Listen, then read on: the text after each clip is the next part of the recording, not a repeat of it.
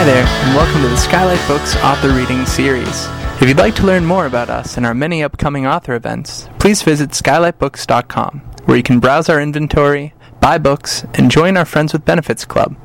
You can also follow us on Twitter, Tumblr, and Facebook. To speak to a real live bookseller, please call 323-660-1175. Thanks for your support, and enjoy.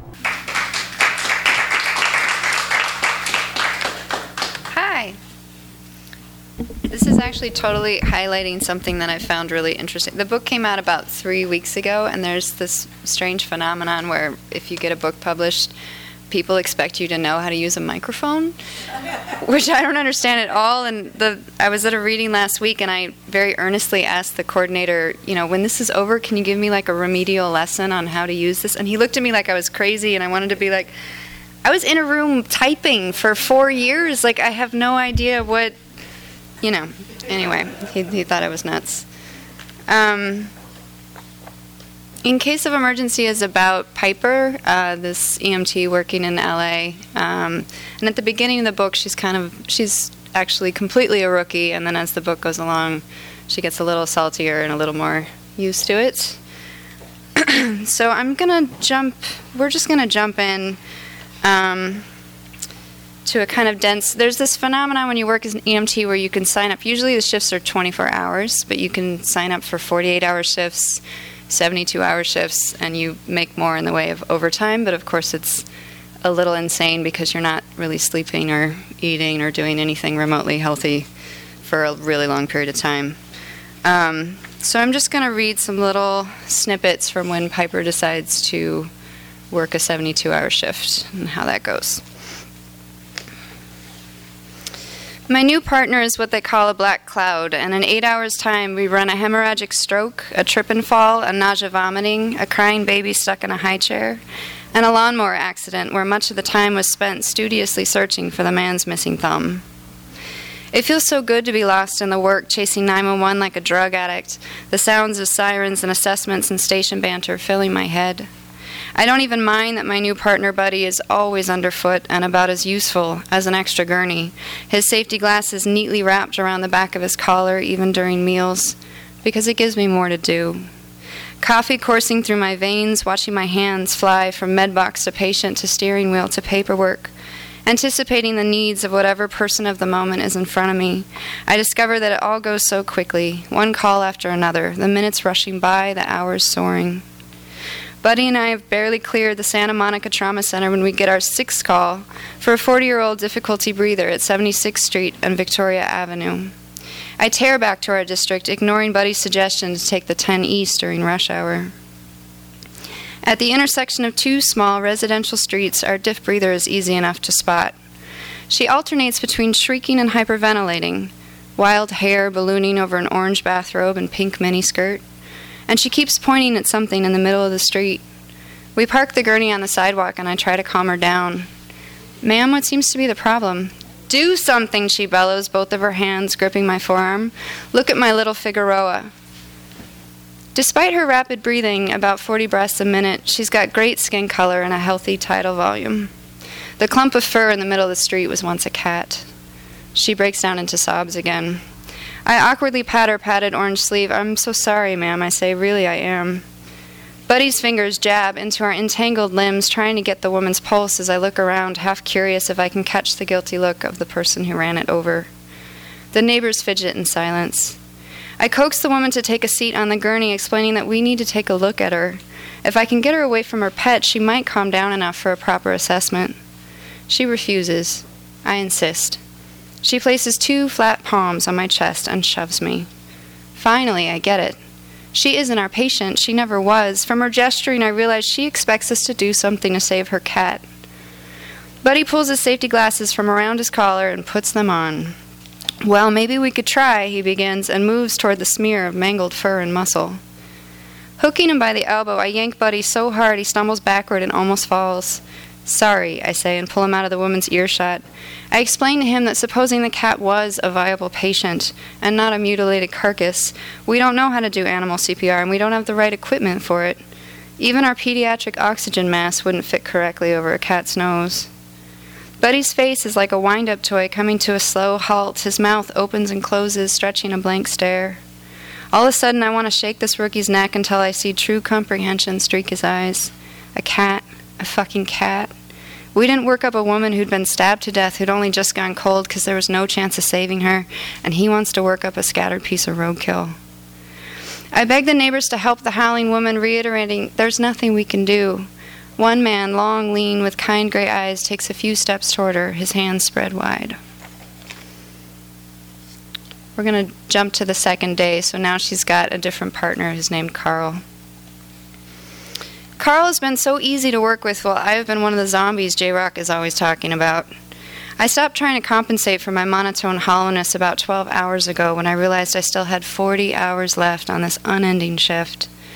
It hasn't helped that we've been on con home duty all day, taking elders to dialysis from their houses or to the ER from a rest home, wrapping up shunts, removing bedpans, rolling blankly staring bodies onto the gurney like logs. But it's somehow worse when we take a spry, intelligent 80-year-old man to the hospital for a broken hip, because he looks around at the bodies piled on the gurneys, at the bottleneck shape of the traffic flowing into the emergency department, and he says sadly, we were never meant to live this long. I think I'm ready to go now. Carl and I skip dinner. We opt for ice cream instead and swivel on the stools like children. You're going to be the cat lady type, Carl says, and I can't really argue. He swears up and down when he turns 60 he's going to get the words "do not resuscitate" tattooed on his sternum, or maybe even on his forehead. At 02:17, we get woken to do yet another transfer, this time a middle-aged patient, who's a pickup from the Huntington Park Surgical Center. But when we try to drive the woman home, she can't remember her zip code or any cross streets. The hospital face sheet only has a numeric address, and there are so many varieties of Central Avenue in the Thomas Guide. Central Avenue is running east, west, north, south, diagonal. What side of the city does she live on? I have the bright idea to call someone who knows her. I pull over on the big empty street a half mile from the hospital and set the hazards blinking. Once in a while, a car zooms by and the rig slowly rocks from side to side. Carl in the back, digging through our patient's purse, exhaustion affecting him now too, finds the tattered piece of paper with the phone number on it. I dial it on my phone, forgetting it's the middle of the night, not recognizing the New York area code, and wake the woman up. Her voice, brittle and paper-thin over the bad connection, grows with warmth and volume as the conversation progresses. She didn't know her sister had been in the hospital. After helping me out with the address, she says with a choke in her voice, "Tell her to call me when she gets home, please." I assure her, hang up, put the paper slip back again. I drive, my hands at a perfect 10 and 2 on the wheel. I know where I'm headed. Easy does it. It's a simple transfer. I'm just tired. Only 28 more hours to go, no problem. Ridiculous, I whisper. But then I give myself over to it, to the rolling grief that pummels me from all sides. Something about that concerned voice on the phone and the empty, dark streets and the sad, lonely character in the back. The one who doesn't remember where she lives, who didn't tell her sister about her medical problems, who is now a double amputee. When we get to the house and struggle to fit her through the narrow hallways in our new wheelchair, she tells us to lock the door on our way out. There are 7 deadbolts, and nothing inside worth stealing. I remind her with a sense of responsibility, call your sister, okay? She looks at me, nods reluctantly, and just before we squeeze ourselves out and into the night, gasping for fresh air, I see her pick up the old rotary receiver and stare at it. Okay, we're going to jump to day 3. She's starting to hallucinate at this point, just so you have a reference. Jumbled bones, aching teeth, my eyes feel puffy, and where's my other boot? I shuffle around, pants pulled loosely over gym shorts, the belt buckle swinging wildly. Found it, practically behind the television, of course. I should take a shower, or at least put on new socks, because these are glued to the bottom of, but I just put the boot on. People are watching, eyes on me, straighten up, look normal, everything's fine, and there's Buddy, standing nervous and tall, you remember him. Hi, Buddy, I croak. My hands are like the flapping wings of a pigeon trying to locate the carabiner on my belt loop, forgetting that my belt is lower than my waist because my pants aren't on. Here you go. I hand him the rig keys. You're driving today, can't. Dangerous. He looks at his palm like he's never seen keys before. Attempt naps. Buddy wakes you for calls. Punch him in the arm and call him by your brother's name. Remember where you are and apologize. Coffee stopped working a long time ago. drink it anyway. You no longer eat solid food. You're close to having a widespread organ mutiny. The kid with the snapped clavicle and sprained wrist who jumped her bicycle from the roof to the pool on a dare points at all the objects in the rig compartments with her good hand. What is that? And that?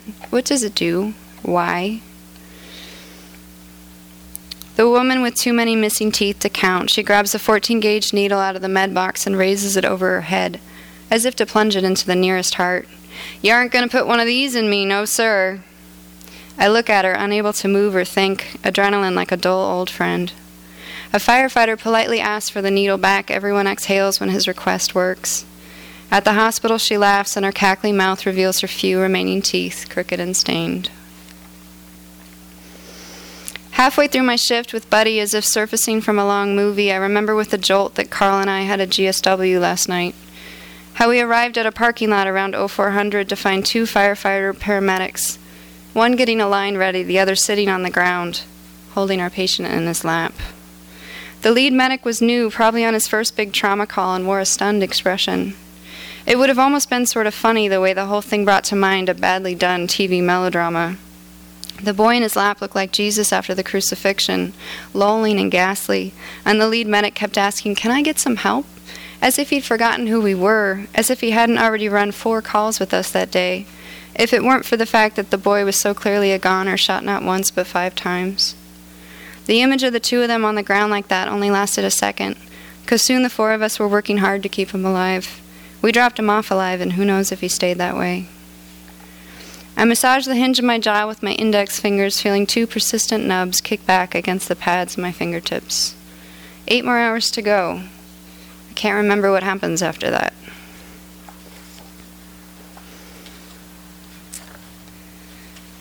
So one of the things that happens in this book is every now and then you kind of get these little medical vignettes. It's like descriptions of the body, maybe the lungs or the inner ear or the heart or something like that. And partially it's just to kind of have a break from the 911 stuff.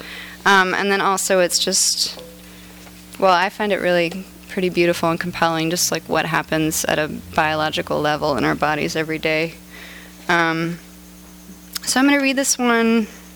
This one's about the nervous system, which is just so complicated and great and weird. So I'll just read this one.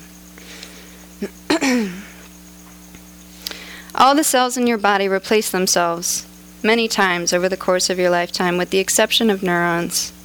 What sprung to life remains till death. Neurons of varying size, width, length, and complexity.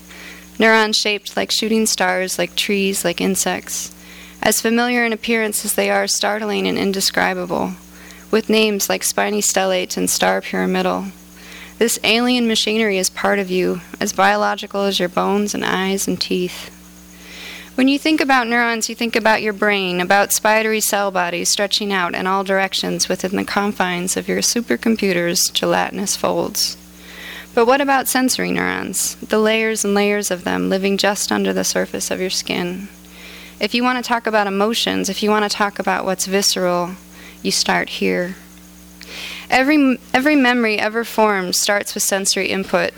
All experience begins with the subtlest of subconscious observations, the location of your hands in space, the textures of all the surfaces intersecting with your body, the weight of your clothing, the temperature of the air. Your experiences start with your posture, how relaxed or tense your shoulders are, if you're hungry, if you need to pee. Picture your skin, the body's largest organ, stain-resistant, waterproof. Picture the peripheral nervous system like the tentacles of a jellyfish, nerves shooting out from the cracks of your spine, white-hot and responsive, winding around bones, snaking across neck and clavicle, twisting through the muscles of hands and feet. These nerves culminate in neurons embedded in your skin, raw ends clawing for the surface, as if trying to break the seal where water meets sky. Some sensory neurons specialize in pressure changes, others in temperature, and still others in the spatial arrangement of your limbs. They work together to create a composite picture. When your face grows hot, that flash of crimson could be a sign of shame or of blushing happiness or of visible fury. What distinguishes your emotions is how all the various feedback integrates. Say your sensory neurons collect the following observations. Your clothes feel tight, your seat uncomfortable, your voice too loud. As you sit, fidgeting, eyes retreating into their sockets, the skin of your forehead constricting, your jaw clamped tight. Your amygdala stitches together these incoming sensations and singularly labels them anger. Expansive breathing and bursting sensation, joy. Rising pulse and trembling hands, fear. Keep in mind what science has yet to quantify or comprehend is the mechanism by which your past gets triggered. Old emotions spike abruptly with piercing, visceral conviction. You smell the stink of the long brown cigarettes your grandmother used to smoke, and you can see and sense and hear her. The way her hip bones jutted out from flower-patterned dresses, the yellow fingernails gripping your shoulders, the dry-as-a-leaf laugh. All this visceral sensitivity stored in your antenna-studded nervous system. Your skin, all that separates you from constant daily stimuli. And you. You are a living conduit. So I'm just going to read one more last bit and then open it up to questions if there are any. Piper, at the beginning of the book, has this huge crush on this woman that she's never met. And then as things go along, she actually gets up the courage to talk to her, and they start dating. And Ayla has quite a few problems herself, few neurological issues. She's got post-traumatic stress and then also a head injury from having served in Iraq. So it's a really light, fluffy book is what I'm trying to say. So this is just a very short scene from when they go on a road trip together to Monterey. During our last night in Monterey, Ayla's body startles mine awake, her muscles twitching in her sleep, and at first I'm in a panic, tumbling toward reality from a dream, my hair plastered to my neck with sweat. I listen hard and hear nothing. My eyes adjust in the darkness. I realize it is actually very early morning, that today is Sunday, our last day here. Her muscles twitch again, a small spasm in her lower back that travels to the hand curled underneath my shoulders. Impulses course through reflexive limbs. I think of sparks of electricity like frenzied fireflies, glowing, darting, bursting, extinguishing, all without ever having had a particular destination. Just before falling back asleep, I am seized with the conviction that I must remember this tomorrow when I am on an ambulance, but what exactly I must remember is not clear. Thanks, you guys.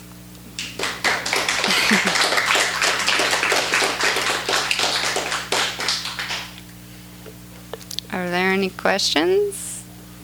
Yes, sir. Courtney, have you been with paramedics? You say I feel you're one of them. I was. Yeah, I worked as an EMT for 3 years here. Few, like Inglewood, Hawthorne. Really? Yeah. So a lot of those experiences got funneled into this. Yeah. Yeah.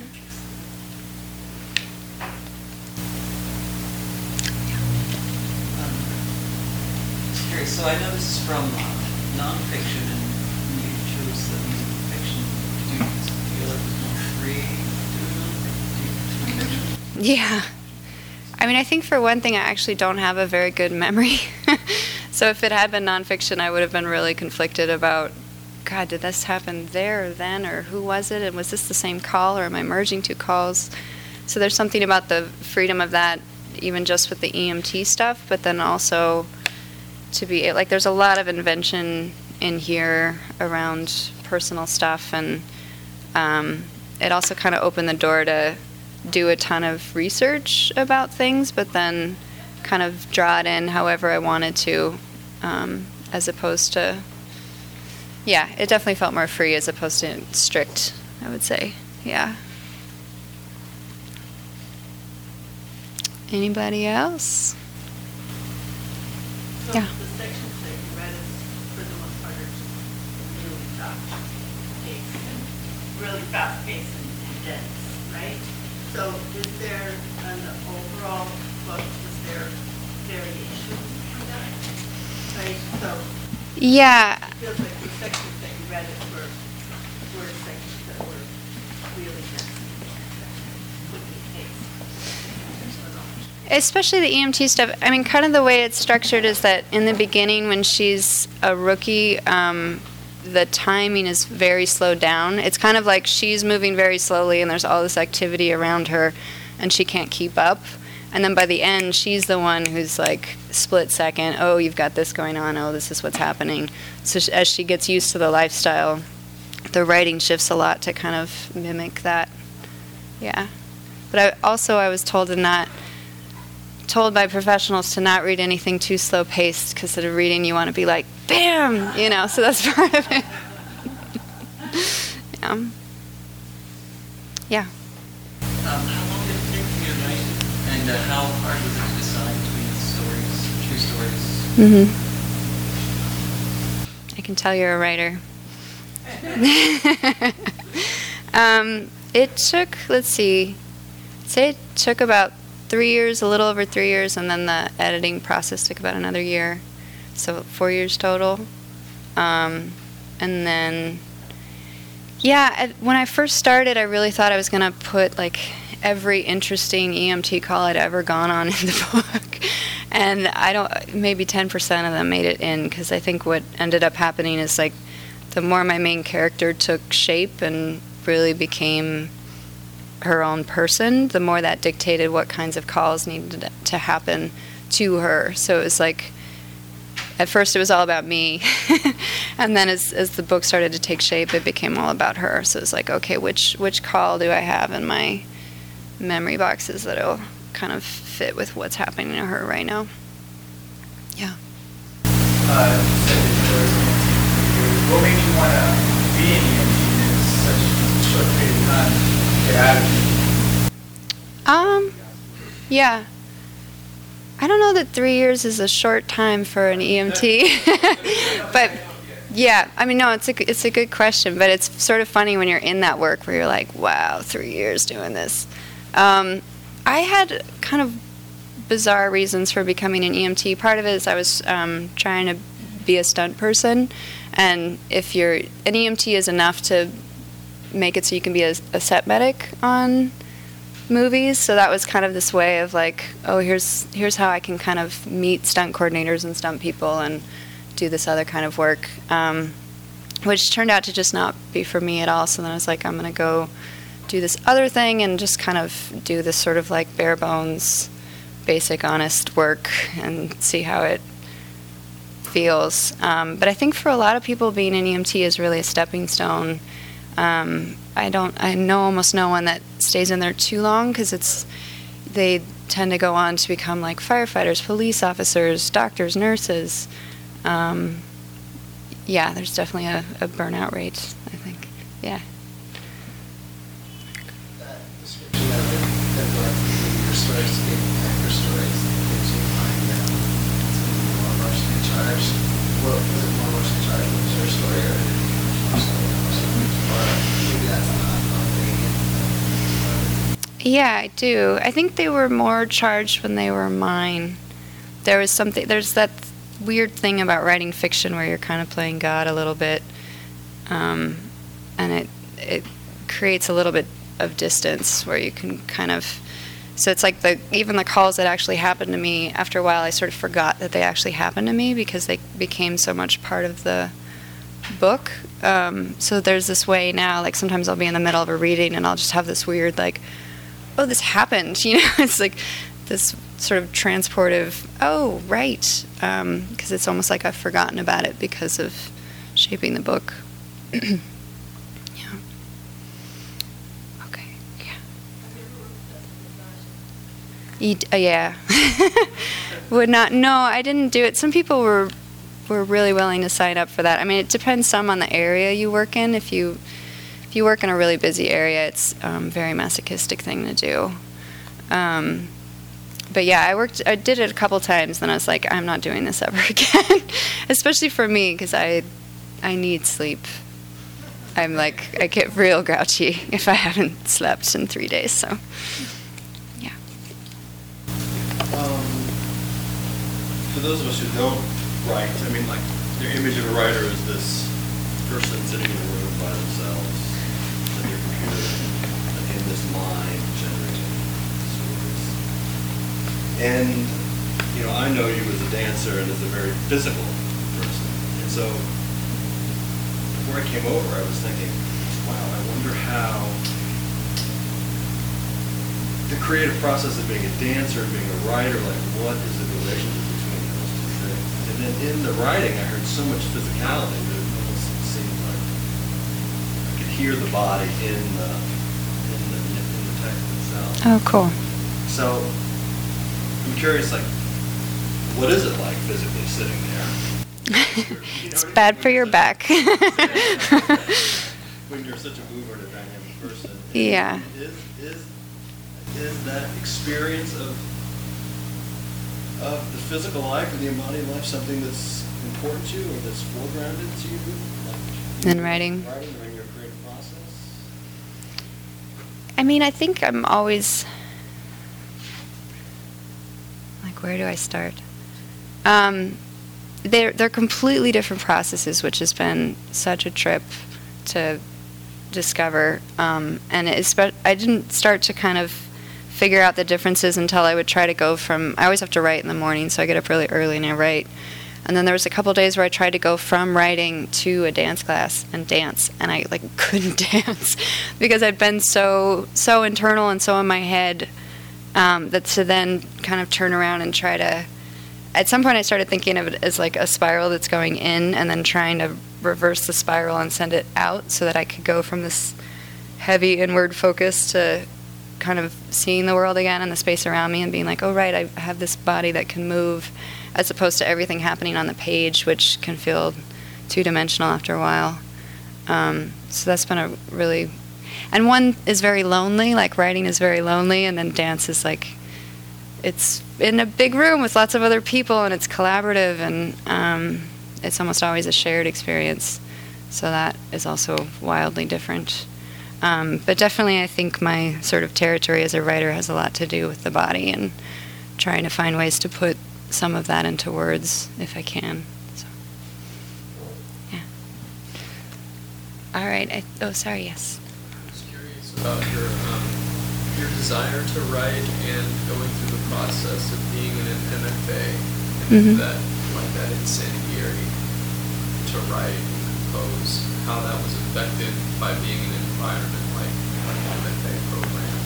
If you could talk a little bit about that. Mm-hmm. I mean, definitely an M.F.A. program isn't for everyone, but I think I really took to it partially because I have a background in performance, so it helped me to be around people and be in a culture of it and be talking about writing and reading each other's writing. And it's not, I wouldn't say it's collaborative in the same way, but to have that, just that community really helped me not feel quite so alone in it, and get good tips from other people or kind of see how people were growing. It's a really cool thing. But I don't know, I mean, I don't think it teaches you how to write either, or that it should.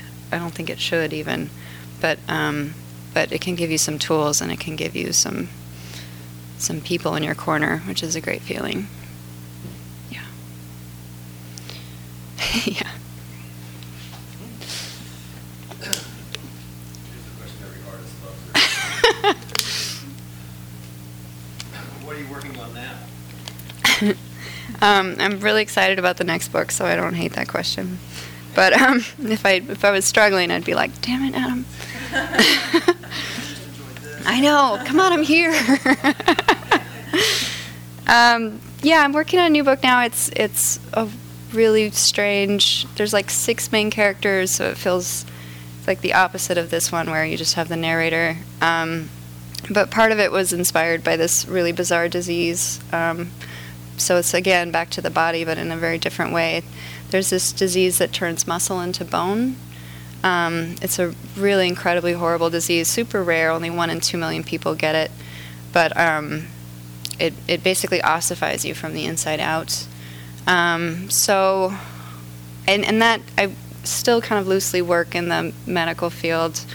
And it just raises a lot of interesting things for me, that this disease exists and it doesn't have a cure, because something like heart disease, it's very profitable to make cures and treatments and that kind of thing for when you have that big of a clientele, basically. But if there's this really rare disease, no one cares. Like, you can't get the research for it, you can't get the funding for it, you don't get the cures for it. So I kind of want to create this.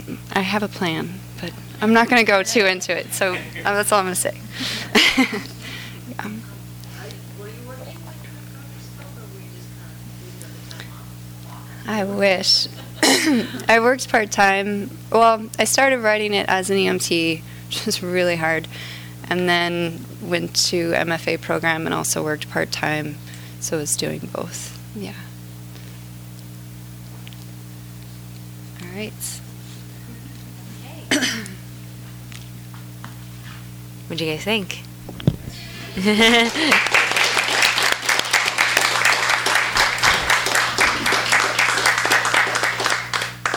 So we'll just we'll set up a table here and you guys can get your book signed. You've been listening to the Skylight Books Author Reading Series. Don't forget that you can listen to this and all of our other great podcasts at skylightbooks.com. Today's music was provided by Young Jesus. You can check them out at youngjesus.bandcamp.com. Thanks again for stopping by, and we hope to see you soon.